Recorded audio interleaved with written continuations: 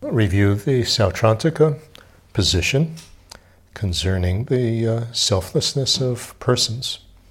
And you recall that in the Vaibhashika system, they only asserted a coarse selflessness of persons, and that it was an implicative negation, that the self is not the Atman as asserted by the non-Buddhist Indian traditions, one which is static, partless, and can exist independently of a body and mind. And what that implied was that, not being that, it is an implication, an imputation on five aggregates. And being an imputation on the five aggregates which are static, which are non-static, and which have parts, it also is non-static and has parts. The Sautrantika system asserts the coarse selflessness as a non-implicative negation, saying that there is no such way to establish the existence of a person as by asserting that it exists like this Atman, because there is no such thing. So you can't establish the existence of yourself as a person by claiming you are this type of Atman, you have this type of soul. And so it's a different way and more decisive cutting off of what is being refuted here. And then Sautrantika goes on to assert a subtle selflessness of a person.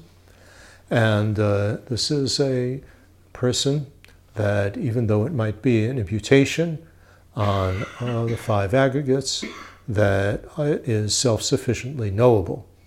That was what the Vaibhashikas asserted, because they asserted that cognition occurs without a mental hologram, but directly, so that since each existent phenomenon is a substantially existent entity, the entity of a person is what actually hits the consciousness, not the basis of imputation of it, so that the person can be known self-sufficiently by itself. Sautrantika introduces the explanation that cognition occurs through a mental hologram. That mental hologram arises, and in terms of that's known as the aspect of the focal object in technical jargon, in technical terms, but I translate that as a mental hologram. And that in order to cognize a person, that it is imputedly knowable, it's not self-sufficiently knowable, some aspect of the basis for imputation has to appear simultaneously. And the subtle selflessness of a person is that there's no such way of establishing the existence of a person by claiming that it is self-sufficiently knowable. Okay, so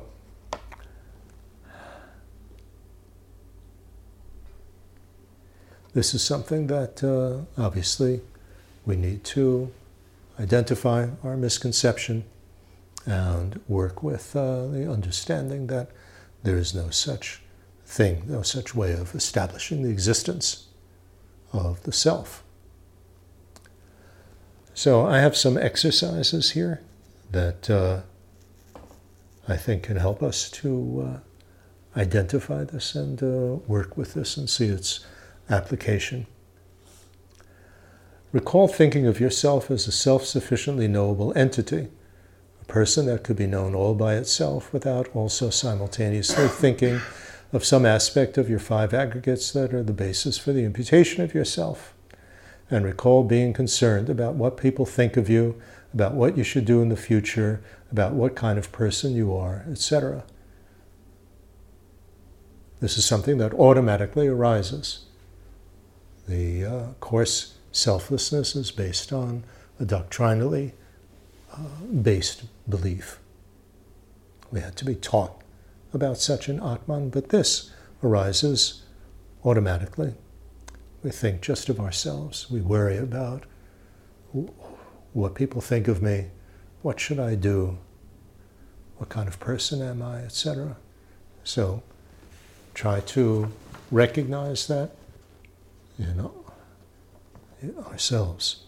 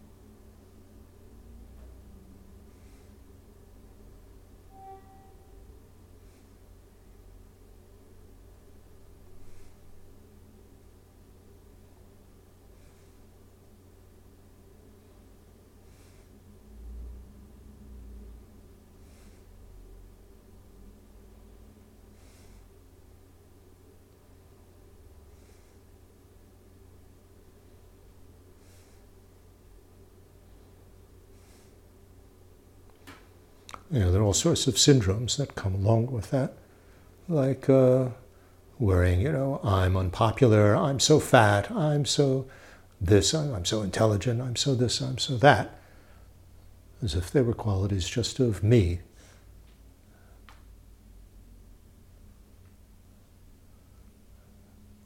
And not me in terms of my body or my mind or whatever.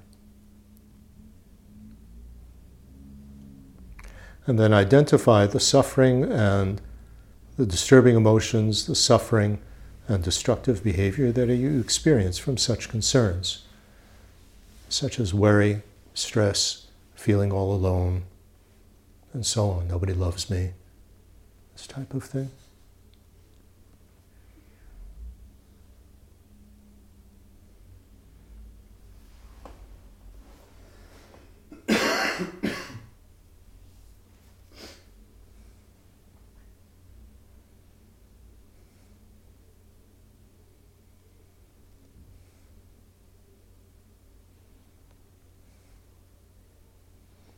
I want to be a success. Many, many examples.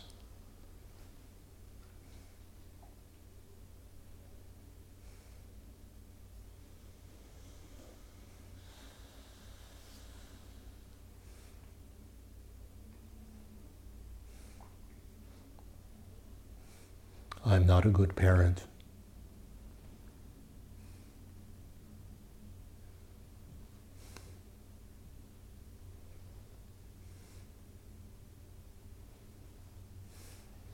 And recall being unaware that such concerns only make sense if you think about yourself in terms of the present situation of your body, mind, emotions, behavior, and so on. It's impossible to deal with these issues just in terms of me.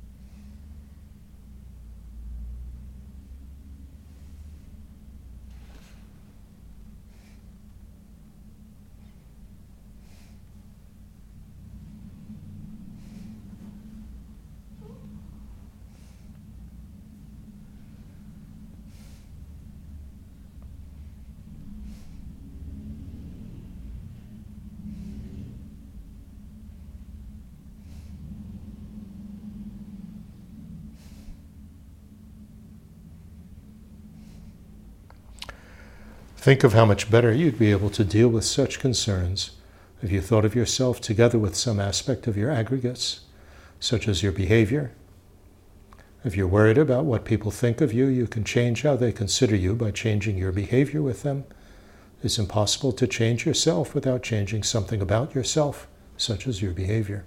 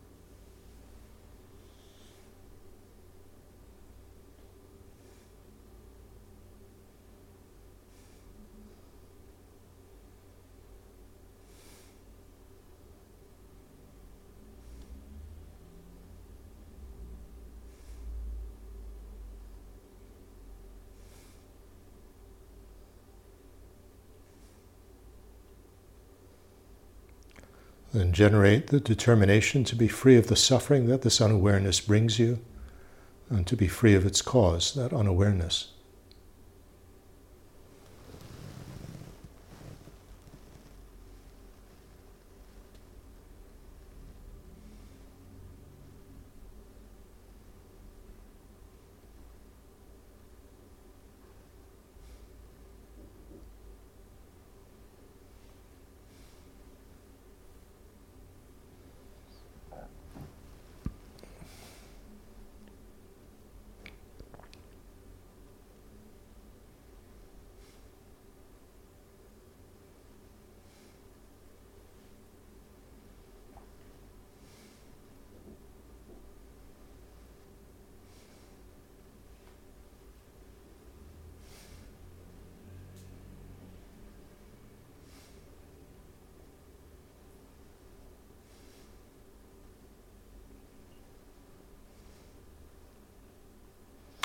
Focus on yourself as being imputedly knowable together with some aspect of your aggregates, remembering that to deal with yourself, you need to deal with the various aspects of your aggregates,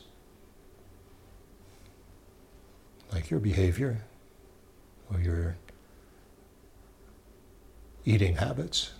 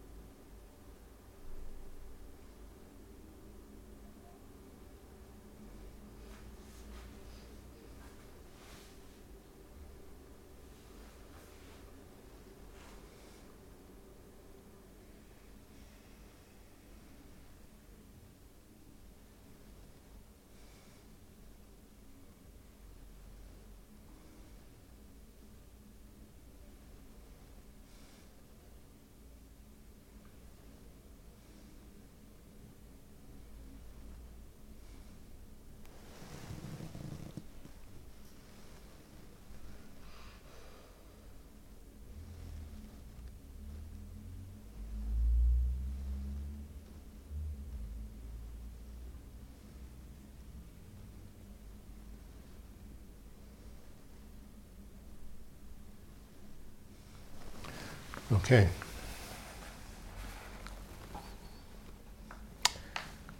Comments? Questions? Yeah. I understand the point of the exercise, which is to stop believing in the nonsense that there's something sufficiently normal about me without any of the 5 aggregates. But at the same time, if I want to change what other people think about me, and I don't do it on the basis of just thinking of that sufficiently normal me that doesn't exist, but on the basis of my behavior, there's no guarantee that others will even notice or that they will evaluate me in the way that I think they should, anything like that, no? Well, that's very true. That's why, just to repeat, even if we change the way that we consider ourselves and what people think of us, that we have to work on the basis for that, our behavior and so on. That doesn't guarantee that the other people will understand that and stop judging us, just thinking in terms of me. But this is why we go from the determination to be free of this problem ourselves to compassion for others that have the same problem, and have the compassion that, may they be free of this type of misconception. There's no way that you can make them be free, but you can try to help them to overcome that.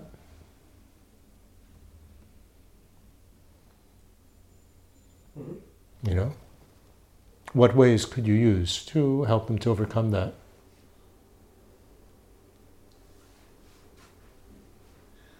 For example, in terms of children, it's one of the most important aspects. When you say that you don't like something, then you specifically say you don't like certain specific behavior. You never say I don't like you, I still love you, I still appreciate you, but it's something I don't like. So kind of think it's important to differentiate these aspects. Right, so she's saying that it's important to differentiate when you're dealing with children, that I don't like the way you're behaving. It's not that I don't like you, but I still love you, but what I don't like is your behavior.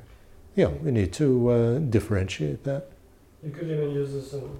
Pardon? You could use the same strategy, with your colleagues or... Yeah, exactly. It's not only about you. I say it's right. very important in terms of different kids, words, because they pick up very concept. quickly. If you say I don't like something, they will subconsciously will be taking The whole Right, well, also, if somebody doesn't like you, you can say, well, what is it about me that you don't like? Exactly.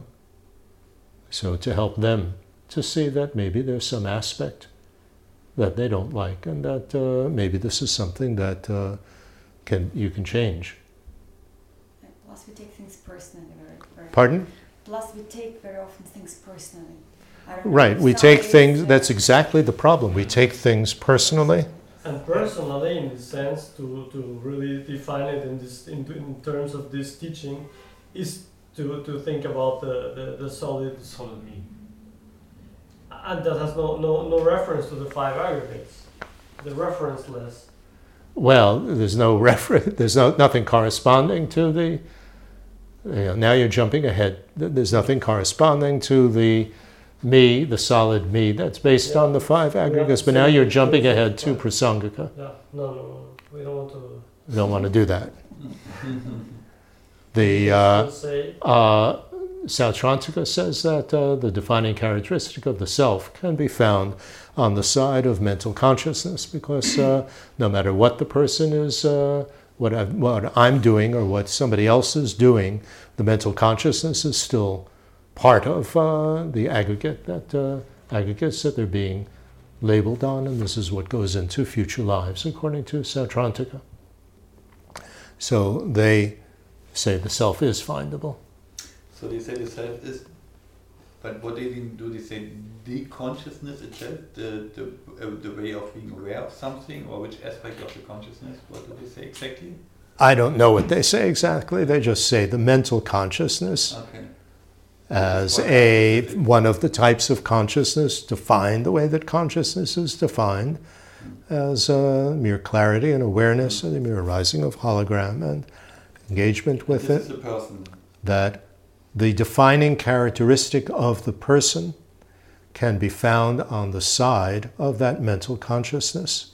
So that mental consciousness has the defining characteristic of both the mental consciousness and also the defining characteristic of a person.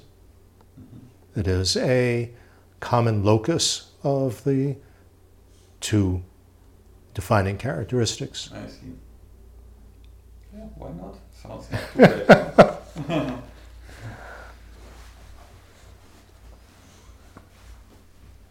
as Vaibhashika said, it was found on the collection of all the aggregates. And since in any moment you can't really perceive all the aggregates, all 5 aggregates of someone, you don't know their emotions and so on, that therefore the person is cognized by itself,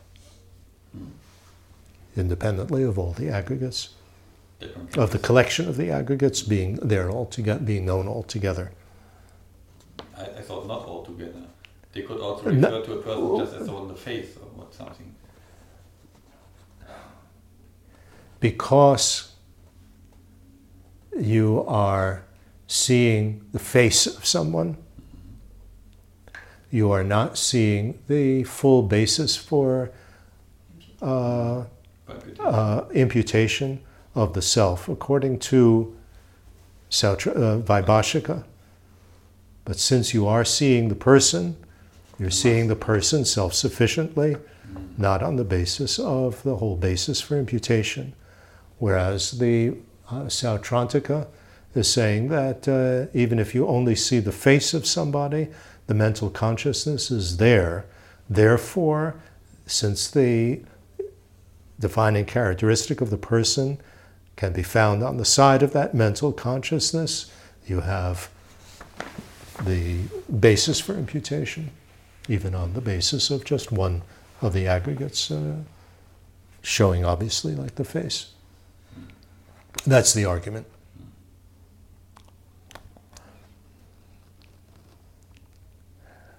Okay.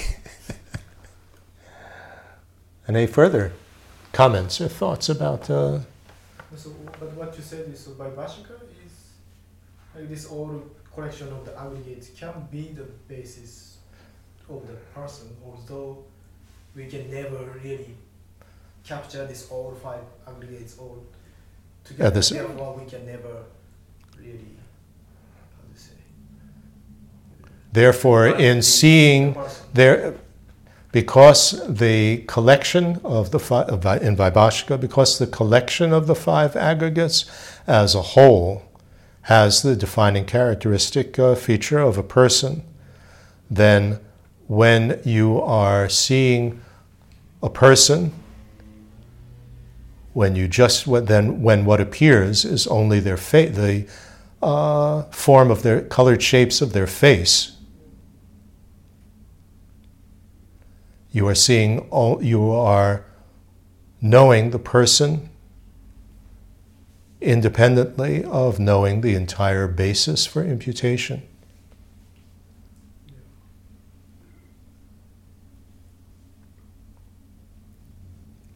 So this becomes quite an issue, in terms of the defining characteristic of the self. Vaibhashika has it being located on the collection of all the aggregates as a whole. Sautrantika has it in mental consciousness. Chittamatra has it in foundation consciousness, the alaya vijnana. Sautrantika has it again in the mental consciousness as the, what do they call it? Basis of defining characteristics. They have a special term for that. Whereas Prasangika says you can't locate it anywhere. That the defining characteristic is actually, just of the person, and it's not located even in the person, let alone in the basis for imputation. But nevertheless, there is a conventional defining characteristic by the convention of mental labeling. But we won't go into that in detail now. No, we don't. No, we won't. We will get to that. So, any other comments about this? I think it really makes sense in terms of really identifying why we feel so stressed and why we worry so much, because we're thinking of a self-sufficiently knowable me. We are attached to a certain image of ourselves. Can you speak louder, please? We are attached to a certain image of ourselves, sometimes in a very, very, very firm way, fixed way. And Well, if we have an image of ourself, that's a basis for imputation of the self. We're talking about thinking of ourselves not in terms of an image that we have of ourselves. I'm this kind of person or I'm that kind of person. Because then there's a basis for imputation. It's when we're just thinking about me. What should I do? Which we then become all stressed about and worried about.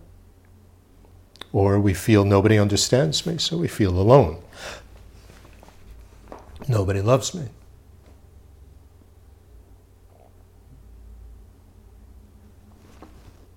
Okay? Yeah? But how can Sautrantika say that there is no self, like selflessness, when there is... Pardon? The Sautrantika say... The Sautrantikas don't say there's no self. They say there is a self, which is an imputation on the aggregates and can only be known with some aspect of the aggregates appearing at the same time. There is such a self. And it can be known non-conceptually. This, by the way, is the Galupa interpretation of Sautrantika. But the Vaibhashika for Vaibhashikas it should be possible then to know the person, if it is self-sufficiently noble, it should be also noble without the aggregates at all, shouldn't it? Well, I don't know. Is the person, according to the Vaibhashikas, knowable independently of the aggregates? No, because they do assert that the self is an imputation. It's another imputation, I see. Is an imputation on the aggregates, so it can't exist separately from the aggregates, but it can be known separately from the whole collection of the aggregates. That doesn't mean, and I don't know what they say, whether it can be, even when we know a person, which is an imputation, let's say, on all the aggregates, and we're only seeing the face of the person. But we know it's this person, so that's why we can say, that's why it must be self-sufficiently, because we could also say on their arm that it's the same person, or on whatever, on the voice, so then there must be a self-sufficiently person somewhere. Right. So there's, I haven't seen a clear explanation. You don't get a lot of elaboration on the Vaibhashika system concerning this. I would imagine that to know the person,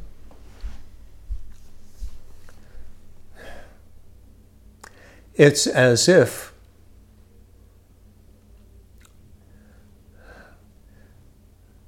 let's use a very solid example. It's not quite, equivalent. But let's say an orange. An orange. There's the skin and there's the fruit inside the orange. When I see the orange, I'm only seeing the skin. I'm not seeing the fruit inside. The fruit is inside of it, but I'm saying that I am seeing the orange just based on seeing the skin. So I'm seeing the orange by itself without the full basis of imputation appearing. Part of the basis of imputation is there, but I'm not actually seeing the orange. I'm only seeing part.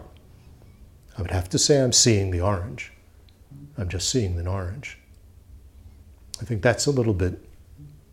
Which is true. One is seeing an orange. Right. It's logical, isn't it? Right. According to the Galupas. The others analyze it differently, but we won't go into that.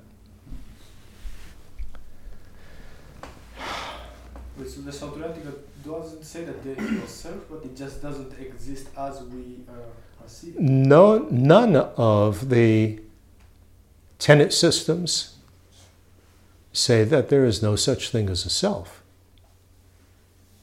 Even Prasangika doesn't. Even Prasangika. There is the conventionally existent self, conventionally established self. They refute what I call, as a general term, the impossible self. Then the Sautrantika say that this defining characteristic of a person can be found in the Mental consciousness. The defining characteristic of a person, of an individual, can be found in the continuum of their mental consciousness. So they say that that's like a valid basis. That's a valid basis. Goes on from lifetime to lifetime, and it delineates you as an individual being, as opposed to somebody else. You mean defining characteristic? The defining characteristic. It's what makes you you. What makes you you. And is what is the mental factor of distinguishing, differentiates. That's how you can differentiate you from everybody else, from not you. But even if I just see the face or hear the voice, then I know that it's only exists in a package with a consciousness, so I can impute already on the voice that there is a person, because the consciousness. Because you are seeing the basic, because you are perceiving the defining characteristic of a person. You're perceiving the consciousness when you're hearing the voice? No. If you're hearing a voice, there must be a consciousness behind it. Yeah, that's what I mean. Yeah. So it comes only in a package. It comes in a package. You can't have a voice without a consciousness. Right. Or food without a consciousness. Right. It's your skin of orange. You know that the flesh is inside. You can't see just skin without the flesh. Yeah. Well, it could be a skin of an orange. I mean, it could be a skin of an orange with nothing inside, or it could be a stuffed animal, a stuffed, human being with just the skin. But then you are mistaken if you believe this right. to be a real orange or a real person. Right, that's the example that's always used between mistaking a scarecrow for a person. You also have to first learn what an orange is. Yes, but now we're getting way off topic. You're going way off into Prasangika, so let's not go there. Let's stay with Sautrantika. The whole point of the tenet systems is to understand that the analysis and insights of each system are beneficial, that they help you, and that in order to deconstruct our misconceptions, it's going to work much better if we deconstruct it step by step. Because if you go to just deconstructing the final step and miss out the other ones, you might still leave the other ones there without realizing it. You also said we're interpreting it in just one. We're interpreting it the Gelugpa way. Yeah. We'll stick with that. Right. But just be aware that the other, before Tsongkhapa, they interpreted it differently, and many of the traditions after Tsongkhapa continue to interpret it differently. He didn't convince the others that he was correct. They refute him, very strongly, or try to refute very strongly, and then there's a continuing debate. The whole thing has to do with whether or not we actually perceive non-conceptually common sense objects, or whether common sense objects are only conceptual syntheses. And Tsongkhapa says we can perceive them. Tsongkhapa says that you can perceive that non-conceptual cognition actually perceives common sense objects. And one of the analyses behind that is that he emphasizes this as part of his whole thrust of wanting to reestablish ethics. Because if you think that everything is just a mental construct, then you also think that cause and effect is just a mental construct, therefore it doesn't matter what you do. So because he wanted to emphasize that there are actual common sense causes and common sense results and stuff like that. And it's not just a concept of them, that ethics is infallible, in a sense. He must have been considered at that time quite revolutionary. Oh, he was a revolutionary. He was absolutely revolutionary. So, anyway, going off topic. The next step in this meditation is to practice Donglen in terms of this giving and taking.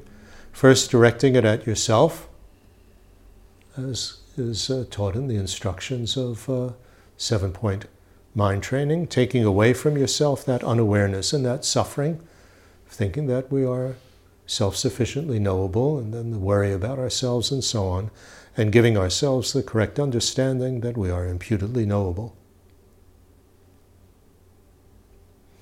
You do that with taking on the suffering as breathing in, and giving that understanding with breathing out.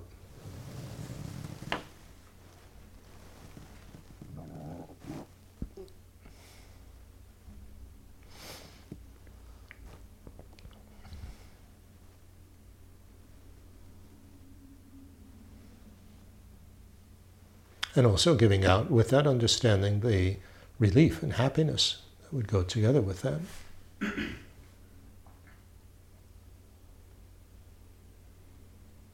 would go together with that understanding.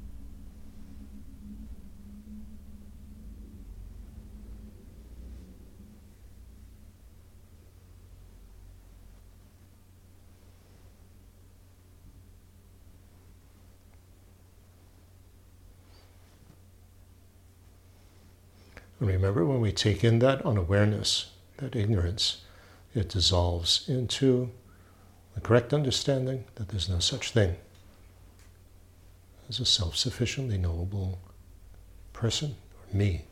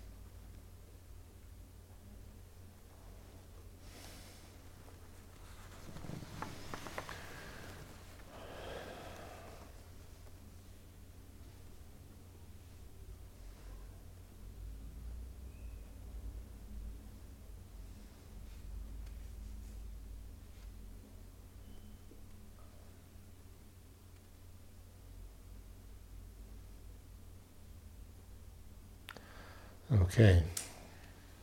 Then we have to take it a second step, which is analyze this whole thing and go through the same type of process in terms of our thinking that other people are self-sufficiently knowable. And when we think of them like that, then we get disturbing emotions like, I hate you, or, I want you to love me, or you're the most wonderful one. And all these sort of type of insecurities that we have in terms of thinking just of someone else as a self-sufficiently knowable person.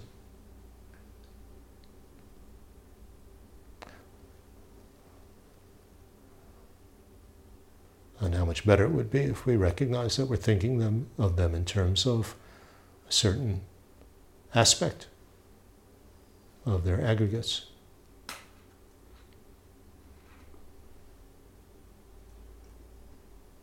And actually, there are many other aspects of their aggregates.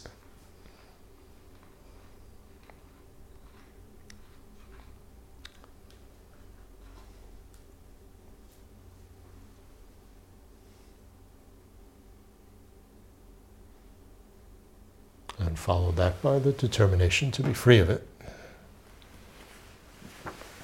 with the correct understanding, and then do Donglen based on that.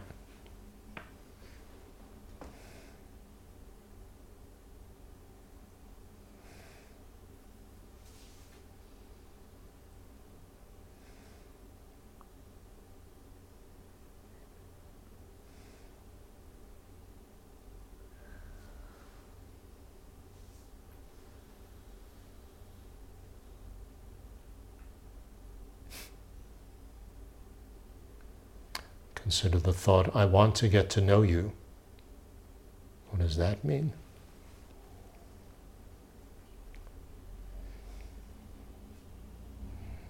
I don't really know you.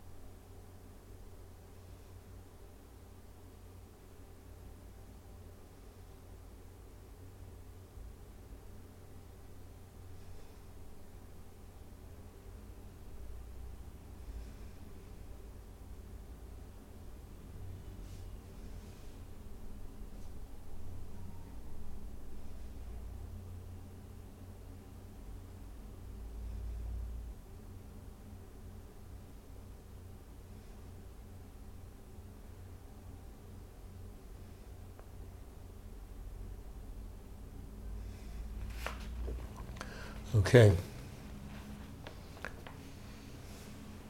Any comments on that? You said this thing about I don't really know you. Mm-hmm.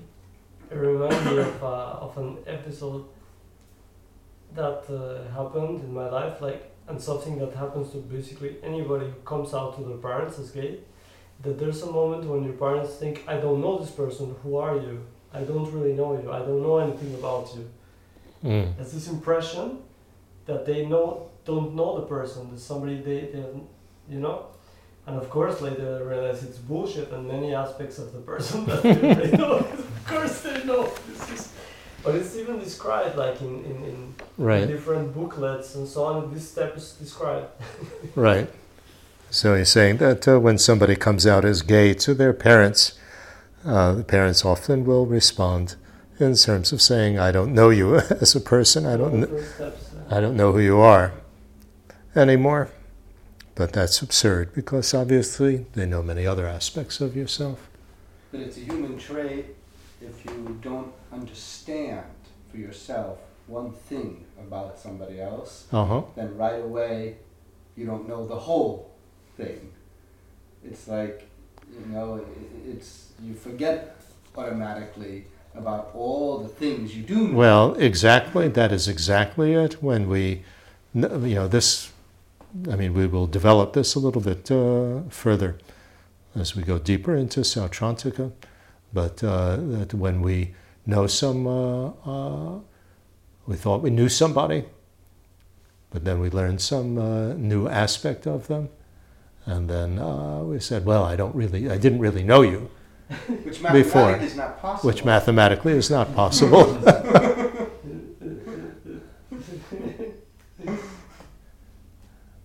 Well, this gets into the whole issue of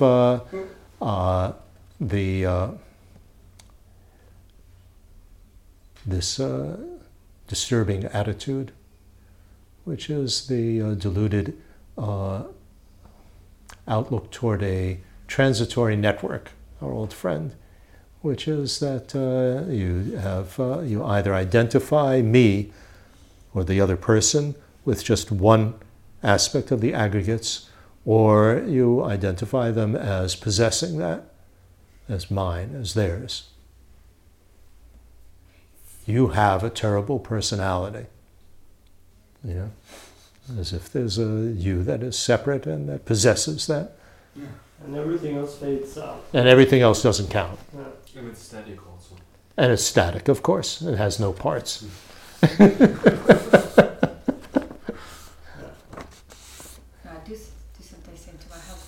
You're a wonderful person, you're very generous, but you have a shitty character.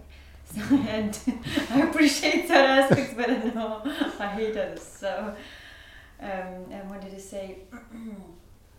No, but you can say that you're talking about your husband, that he has everything is wonderful about him. Yeah, you've got this, you're very generous. You're very generous, these sort of things, but you have a terrible character. So that's acknowledging that there are all these aspects of the basis for imputation. Some you're judging as good, some you're judging as bad. But that gets into another issue of judgments and categories that we put these things into. That's a different issue. Everything is good. I guess I should say something. That's a different issue. Yeah. Well, judgment is projecting it onto yourself.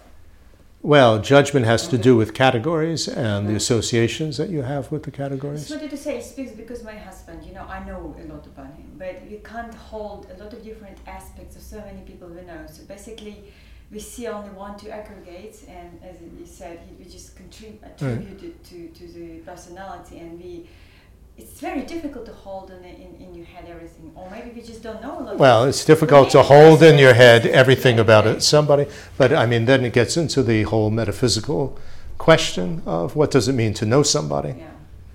And how much do you need to know in order to know somebody?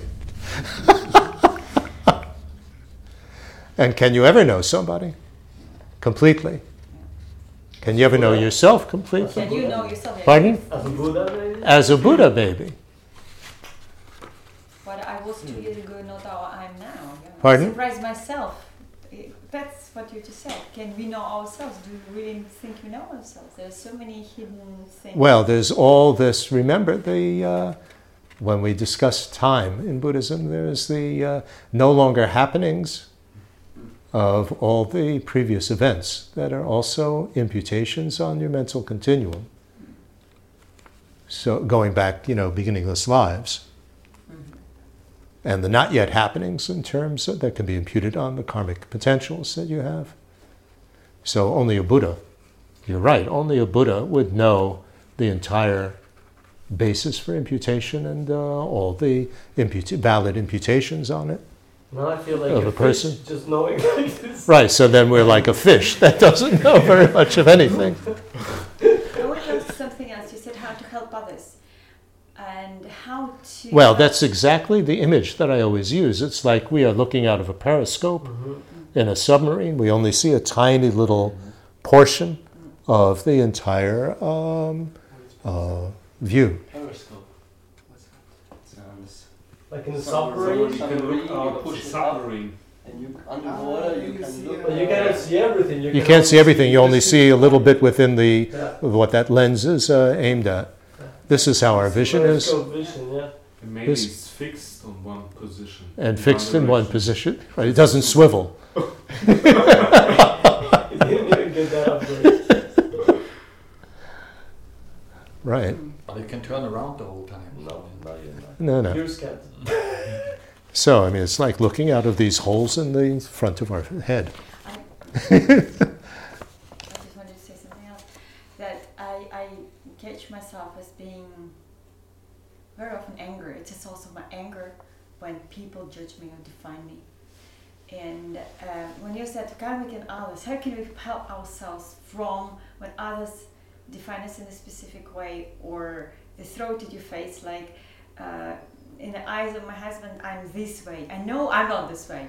Who knows? Whatever. But it's like the only person of all I know that he sees me in a certain way.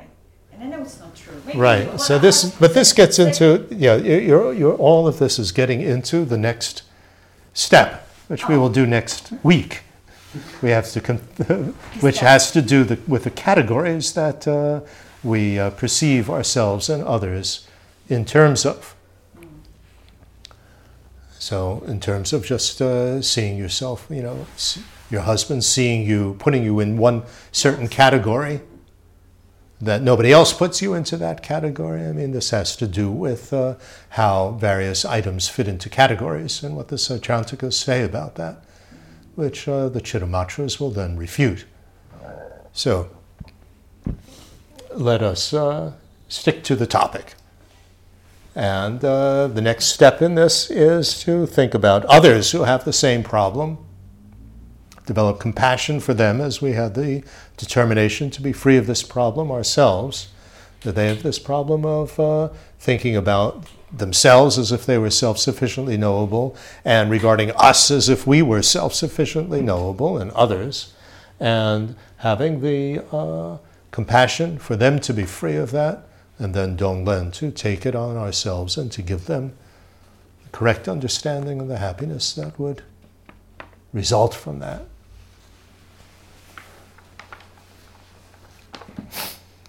During the meditation, I felt like we are taking ourselves way too serious.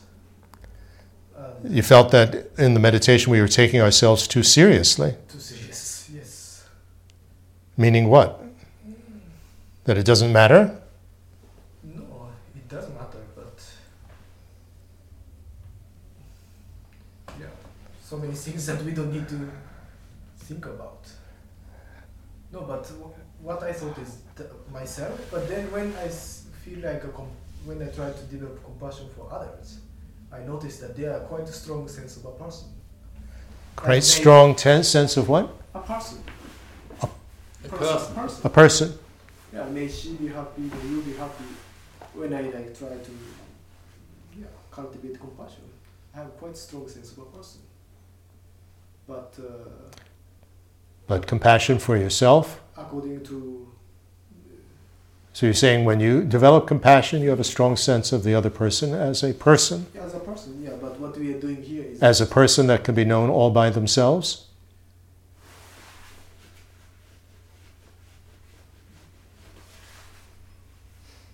Yeah, no, so I was thinking, who am I? Well, then it's poor you, and pity and all of that. You're just thinking of the person. Yeah, because I was thinking, who are we sending this compassion to? Because it's not a person. No? Who are we sending it to? To a person. To someone that can only be known, that doesn't exist as something static and partless and independent of a body and mind, and can only be known, with some aspect of body and mind also appearing simultaneously. Just leave it as Sautrantika. Yeah. But so according to Sautrantika, it will be sort of this mental consciousness would be the, how you say that? Well, the mental consciousness is there. That just justifies saying that the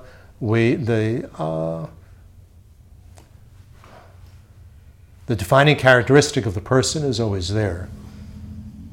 When we perceive them, and it's in the basis for imputation, we may see other aspects of the basis of imputation, but that basis of imputation is always there. You mean the mental? The mental consciousness. So there's it's true. So there's an affirmation, as he says. So when he is thinking of a person, there's something affirmative coming up. Right. When you are thinking of a person, it is an affirmation phenomenon, sure. When we think of the selflessness, it's a negation phenomenon. So if you develop compassion for a person, then you have both. Yeah. Well, you're developing compassion for, first of all, you realize the selflessness, which is, in this case, like a voidness, that there's no such thing as this person being established as, in these impossible ways. Mm. So then they appear like that, but it's like an illusion. And the actuality is that they are imputedly knowable and imputation, etc., etc. So you develop compassion for them, even though they might appear in an impossible way. They don't exist that way. Can't establish that they exist that way. That would not be valid. So the aspect of compassion is, may they be free of that. May they be free of the suffering that they experience and the unawareness that's the cause of it. Because they experience themselves as... Because they experience themselves as self-sufficiently knowable, and they treat me as if I were self-sufficiently knowable. Mm.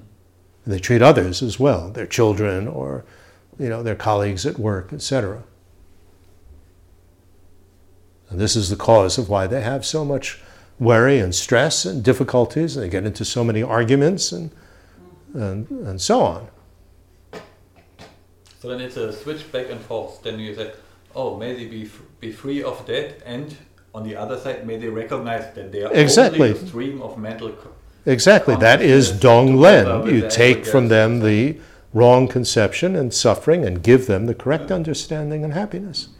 That's what Donglen is all about. Yeah, but it's also correct understanding. No, it's both. I just mean that there are two aspects of a correct understanding. Mm. It is like there is the not being this, but being this. Right. That is the space-like total absorption and the subsequent realization of it being like an illusion. Yeah. But it's more like with this giving the correct understanding, it's more like wishing.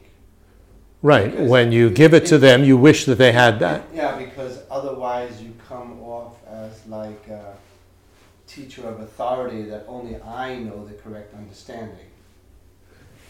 Well, you could go in this distorted direction that I'm the only one that has this understanding, and I will. I'm so wonderful, I will give it to you.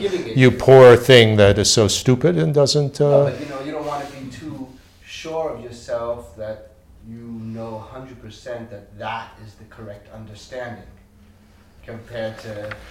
Well, in order to give them...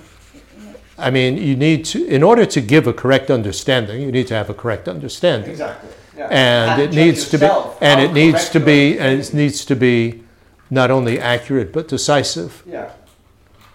So you're talking about after lots of training.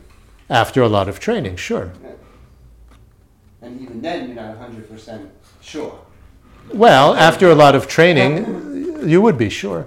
Yeah. That's the point.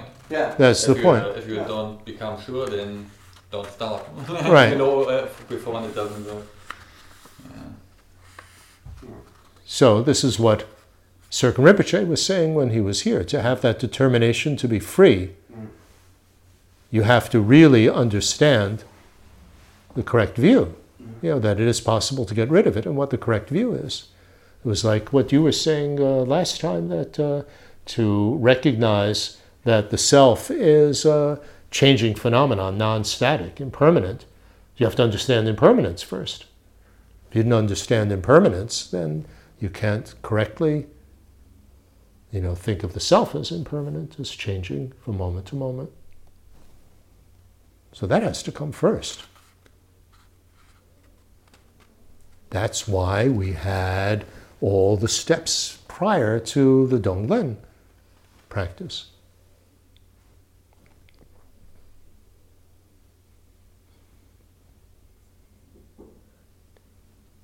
But practicing in this way, with all these steps and breaking it into all these parts and so on, then makes it a very comprehensive meditation. I've taken part in, you would call it then, Donglen 101 version of, without any of these prerequisites, years and years ago, before of any of these prerequisites, there was somebody practicing this Donglen, but because these prerequisites weren't in place, they just said it was taking in the suffering and wishing the person, that to this person that the suffering goes away, and it was more like without the part of knowing for sure the correct understanding, but it's more of taking in all the really negative, bad stuff that is coming off somebody and which they're suffering of, and filtering it and breathing out positive energy, positive force with the intention of wishing that the suffering goes away, without that part of the correct understanding. Well, yes, I think that you could do an incomplete Donglen practice just in terms of taking on suffering and giving happiness without necessarily taking on the causes of the suffering, in other words, understanding what the causes are, and giving the causes for happiness, which would be the correct understanding. Would it be called Donglen? I think that you could do a practice like that. Okay. And it certainly would be effective. It's like when you're feeling sorry for yourself and feeling unhappy and so on, then you imagine taking all that of everybody else who has this and taking it on to yourself, removing it from everybody, and giving happiness. Right. And as a result of that compassion, you feel happiness because you are giving happiness. Exactly. So you generate happiness yourself. This is why His Holiness says that compassion is the source of happiness. Right. Because we did that in the framework of psychotherapy. So without all this prerequisite of the knowledge.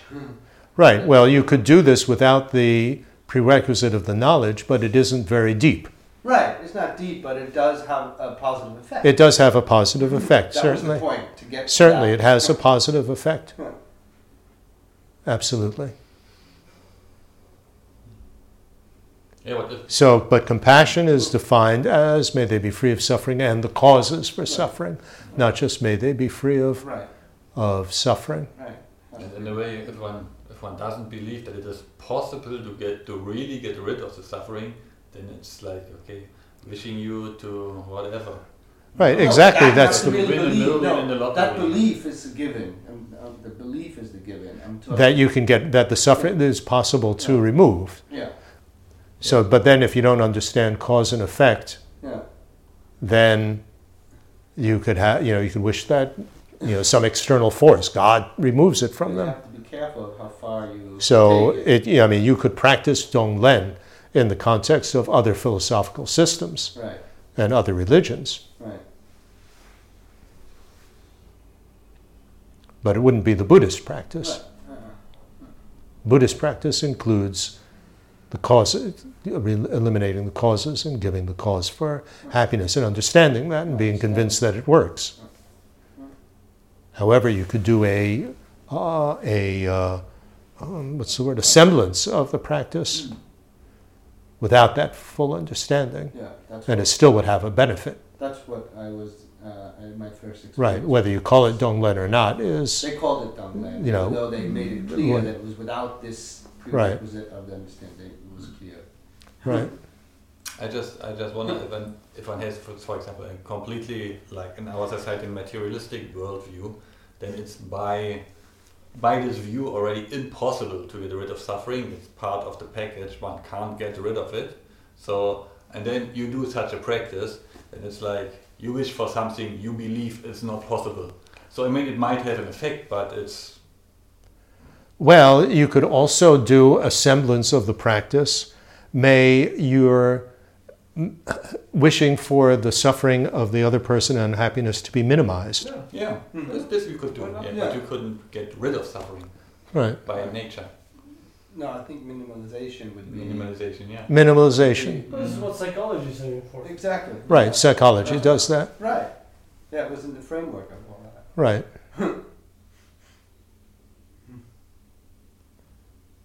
If you're having an operation, may the pain that you experience afterwards be minimal, because you know that it's not going to be zero. Yeah, that's totally reasonable. No, this is, Right. Like that.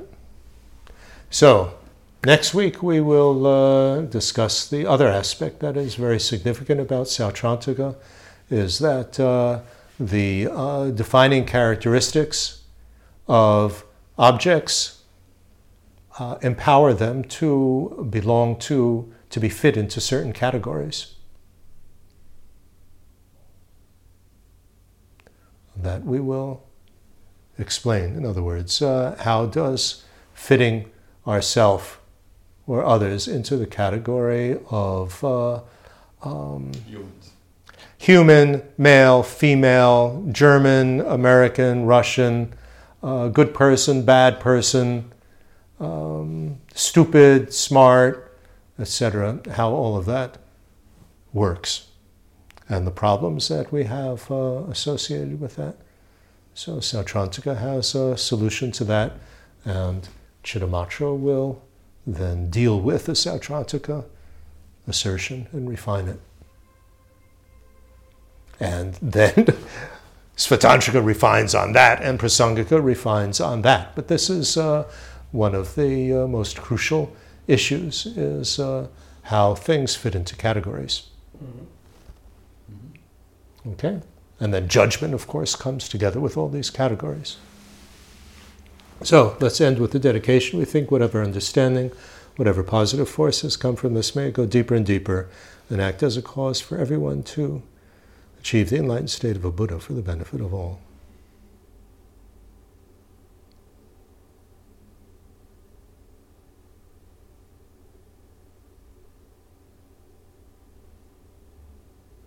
But also remember, with this Donglen practice, the 4 steps of the meditation on the immeasurables. How wonderful it would be if they were free of this suffering. May they be free of this suffering. May I be able to help free them from this suffering. Buddhas and my teachers, inspire me to be able to do that. So there are the steps. It's not thinking, I'm all powerful and I'll be able to do it. Okay? Thank you.